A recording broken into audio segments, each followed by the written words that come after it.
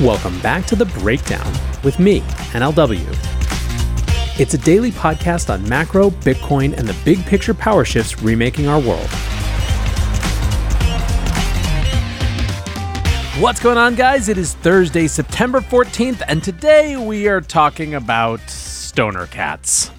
Before we get into that, however, if you are enjoying The Breakdown, please go subscribe to it, give it a rating, give it a review, or if you want to dive deeper into the conversation, come join us on the Breakers Discord. You can find a link in the show notes or go to bit.ly/breakdownpod. All right, friends. Well, I have to tell you, at this point, we really have about 4 archetypes of breakdown shows. There's number 1, oh god, more cleanup from 2022. There's number 2, hey look, a new TradFi player is getting in the game. There's number 3, hey look, a judge or elected official is smacking a regulator down. And then there's number 4, hey look, an unelected bureaucrat is trying to expand their power again. And today's show is indeed an example of the fourth, and the reason it matters is not just because it's another SEC enforcement action, but because I do really think that this represents and is a great example of that impulse to authority expansion. So what am I referring to? Well, of course, I am referring to the SEC bringing its second enforcement action ever against an NFT project. This time, the regulator targeted Stoner Cats, a profile picture NFT collection that was sold to finance a web series. The SEC alleged that the sale of collectible NFTs constituted the sale of unregistered securities. The production company behind the project settled the allegations without admitting to the SEC's findings. So, the details. Stoner Cats sold out their collection in around 35 minutes at the height of the NFT bull market in July 2021. The project raised $8 million from the sale. Marketing materials highlighted Hollywood producers and big-name celebrities attached to the web series and suggested that the success of the show would increase the value of the NFTs in secondary markets. The company received 2.5% of royalties from secondary market sales, which produced $20 million in volume. In the settlement, Stoner Cats agreed to a cease and desist order and a $1 million penalty.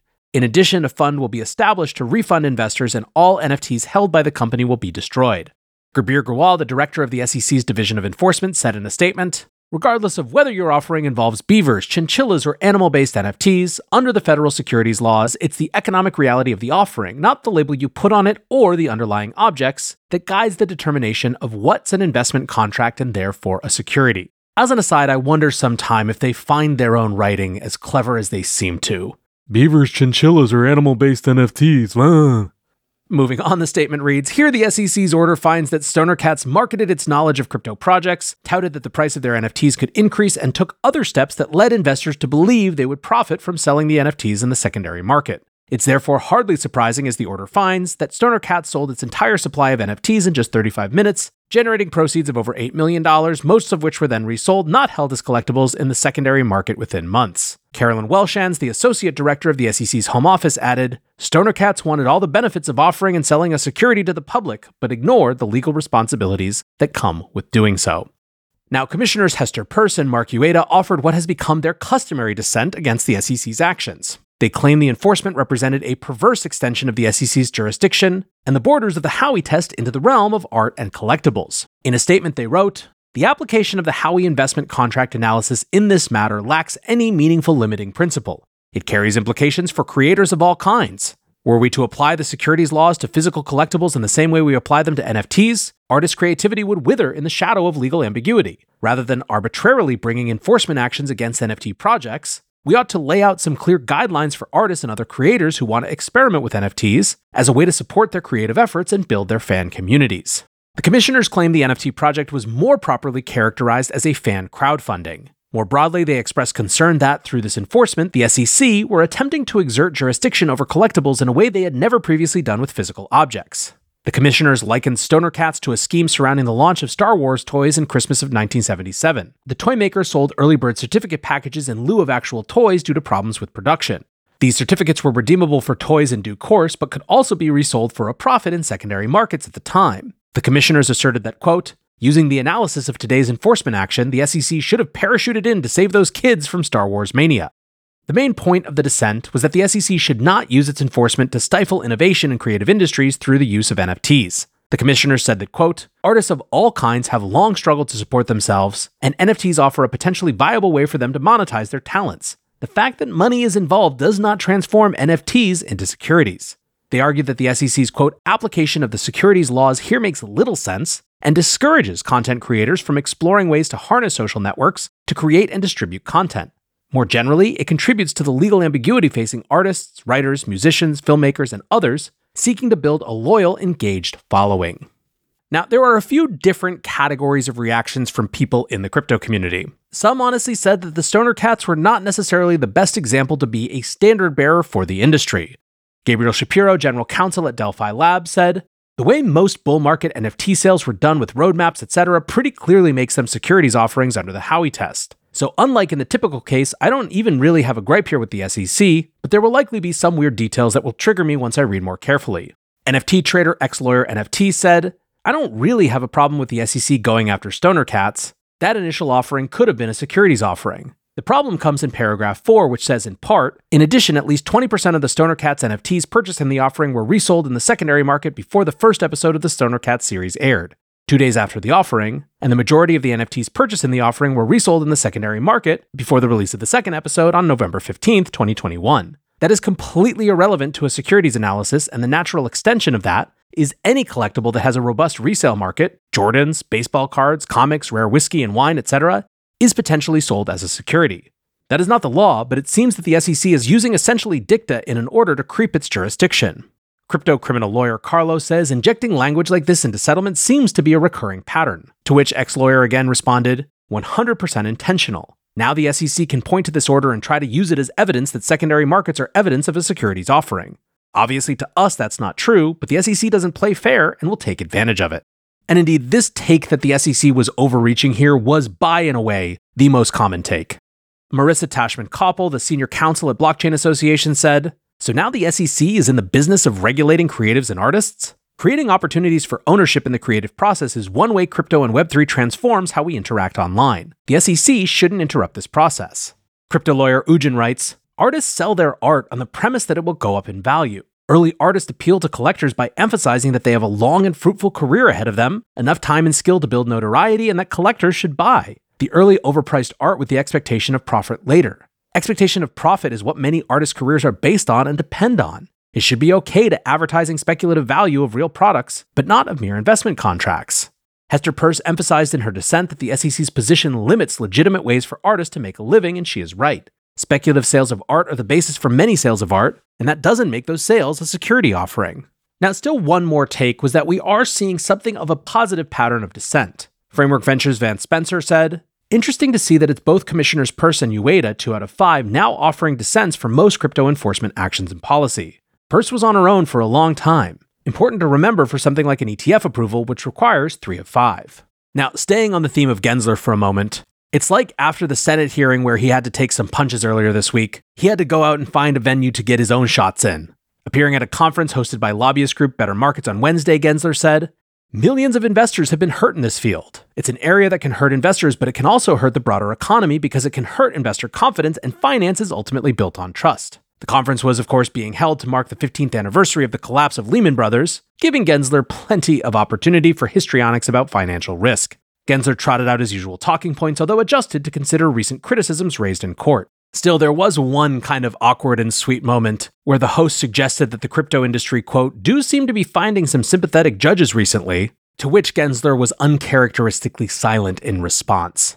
Now, Jacep Franek from Alliance DAO really sums it up. He wrote, "What Gary Gensler calls arbitrage, I call trying to launch a viable startup under a non-existent regulatory framework with a hostile regulator who has A, prejudged every asset and offering, B, thinks every good faith founder is a criminal, and C, thinks the entire industry has no merit. Projects are spending hundreds of thousands of dollars, sometimes millions, working with counsel in good faith to find viable ways to run their businesses. It is a complete waste of capital and of time, but they do it to try to comply. And then the regulator disparages them." Now, somewhat related, while presenting a speech at a conference hosted by the Practicing Law Institute, CFTC Enforcement Director Ian McGinley pressed home his agency's antipathy towards DeFi. McGinley said, "The existence of unregulated DeFi exchanges is an obvious threat to the markets regulated and customers protected by the CFTC, and it is one we have taken very seriously." McGinley presented the complete list of CFTC victories in DeFi cases, including a settlement with prediction market Polymarket and derivatives exchange operator UkiDAO. He said, quote, "All of this is to say, the CFTC has brought groundbreaking actions in the DeFi space, standing for the proposition that when offering core derivatives products based on digital assets to the public, whether in a centralized or decentralized manner, you must comply with the law. The comments came just a week after the CFTC announced settlements with DeFi trading platforms Open, 0x, and Deridex for offering, quote, illegal digital asset derivatives trading. The enforcement actions were widely viewed as the regulator taking on easy targets in an attempt to send a message. Indeed, the attack on DeFi was so brazen that one dissenting commissioner even openly suggested that the CFTC was, quote, creating an impossible environment for those who want to comply with the law. Bankless co-host Ryan Shad Adams tweeted, "The IRS is attacking crypto. FinCEN is attacking crypto. The SEC is attacking crypto. The CFTC is attacking crypto. OFAC is attacking crypto. This is what the now they fight you phase looks like." Now, speaking of the fight and not going down without one, Coinbase CEO Brian Armstrong has called for DeFi protocols to take the fight to the CFTC and defend enforcement actions in court. He said in a tweet on Wednesday, "The CFTC should not be creating enforcement actions against DeFi protocols. These are not financial services business, and it's highly unlikely the Commodity Exchange Act even applies to them. My hope is these DeFi protocols take these cases to court to establish precedent. The courts have proven to be very willing to uphold rule of law. The only thing this is accomplishing is to push an important industry offshore." Now, following last week's enforcement action against that trio of DeFi platforms, many commented that the order was a stretch of existing law. And while their cases may have been defensible, the diminutive DeFi platforms were unlikely to have had the resources to take on the US regulator, which is of course why many believe they were targeted in the first place.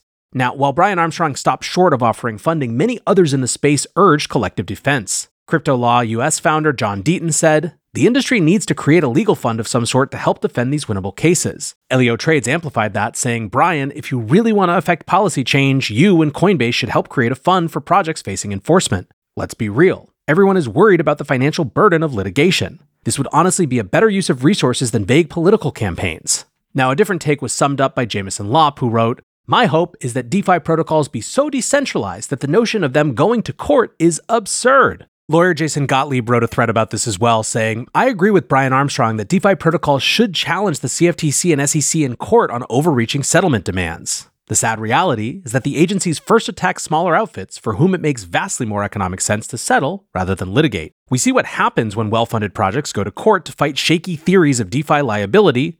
Cases or causes of action are dismissed, partial liability can be dropped, the dynamics are greatly changed. But the regulators start with huge advantages. They've typically worn down projects with an expensive investigation first. Even just satisfying the overbearing demands for document production in these investigations can cost six figures easily. I've said it before, I'll say it again. Every single subpoena a regulator sends to a blockchain project is one less engineering job in America and more money for lawyers. Even the lawyers who benefit from that, hi there, think that is a terrible trade-off for America.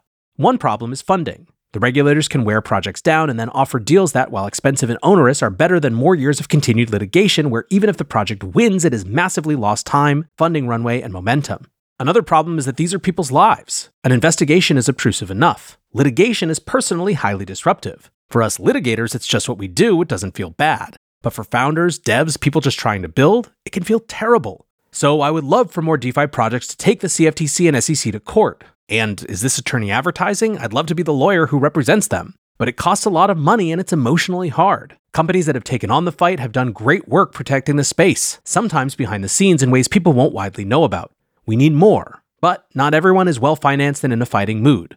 So we need to support the smaller projects financially and otherwise. Everyone who believes in the efficiency, privacy, and self-control advantages of digital assets is in this fight together. The battle over the future of crypto is the battle over the future of all digital assets. And since more and more of our lives are digital, that's more and more of our lives. This fight is far more important than when moon antics. It is literally the battle for the future of your digital life. The legal battles over digital assets are the battles over the direction of our collective future.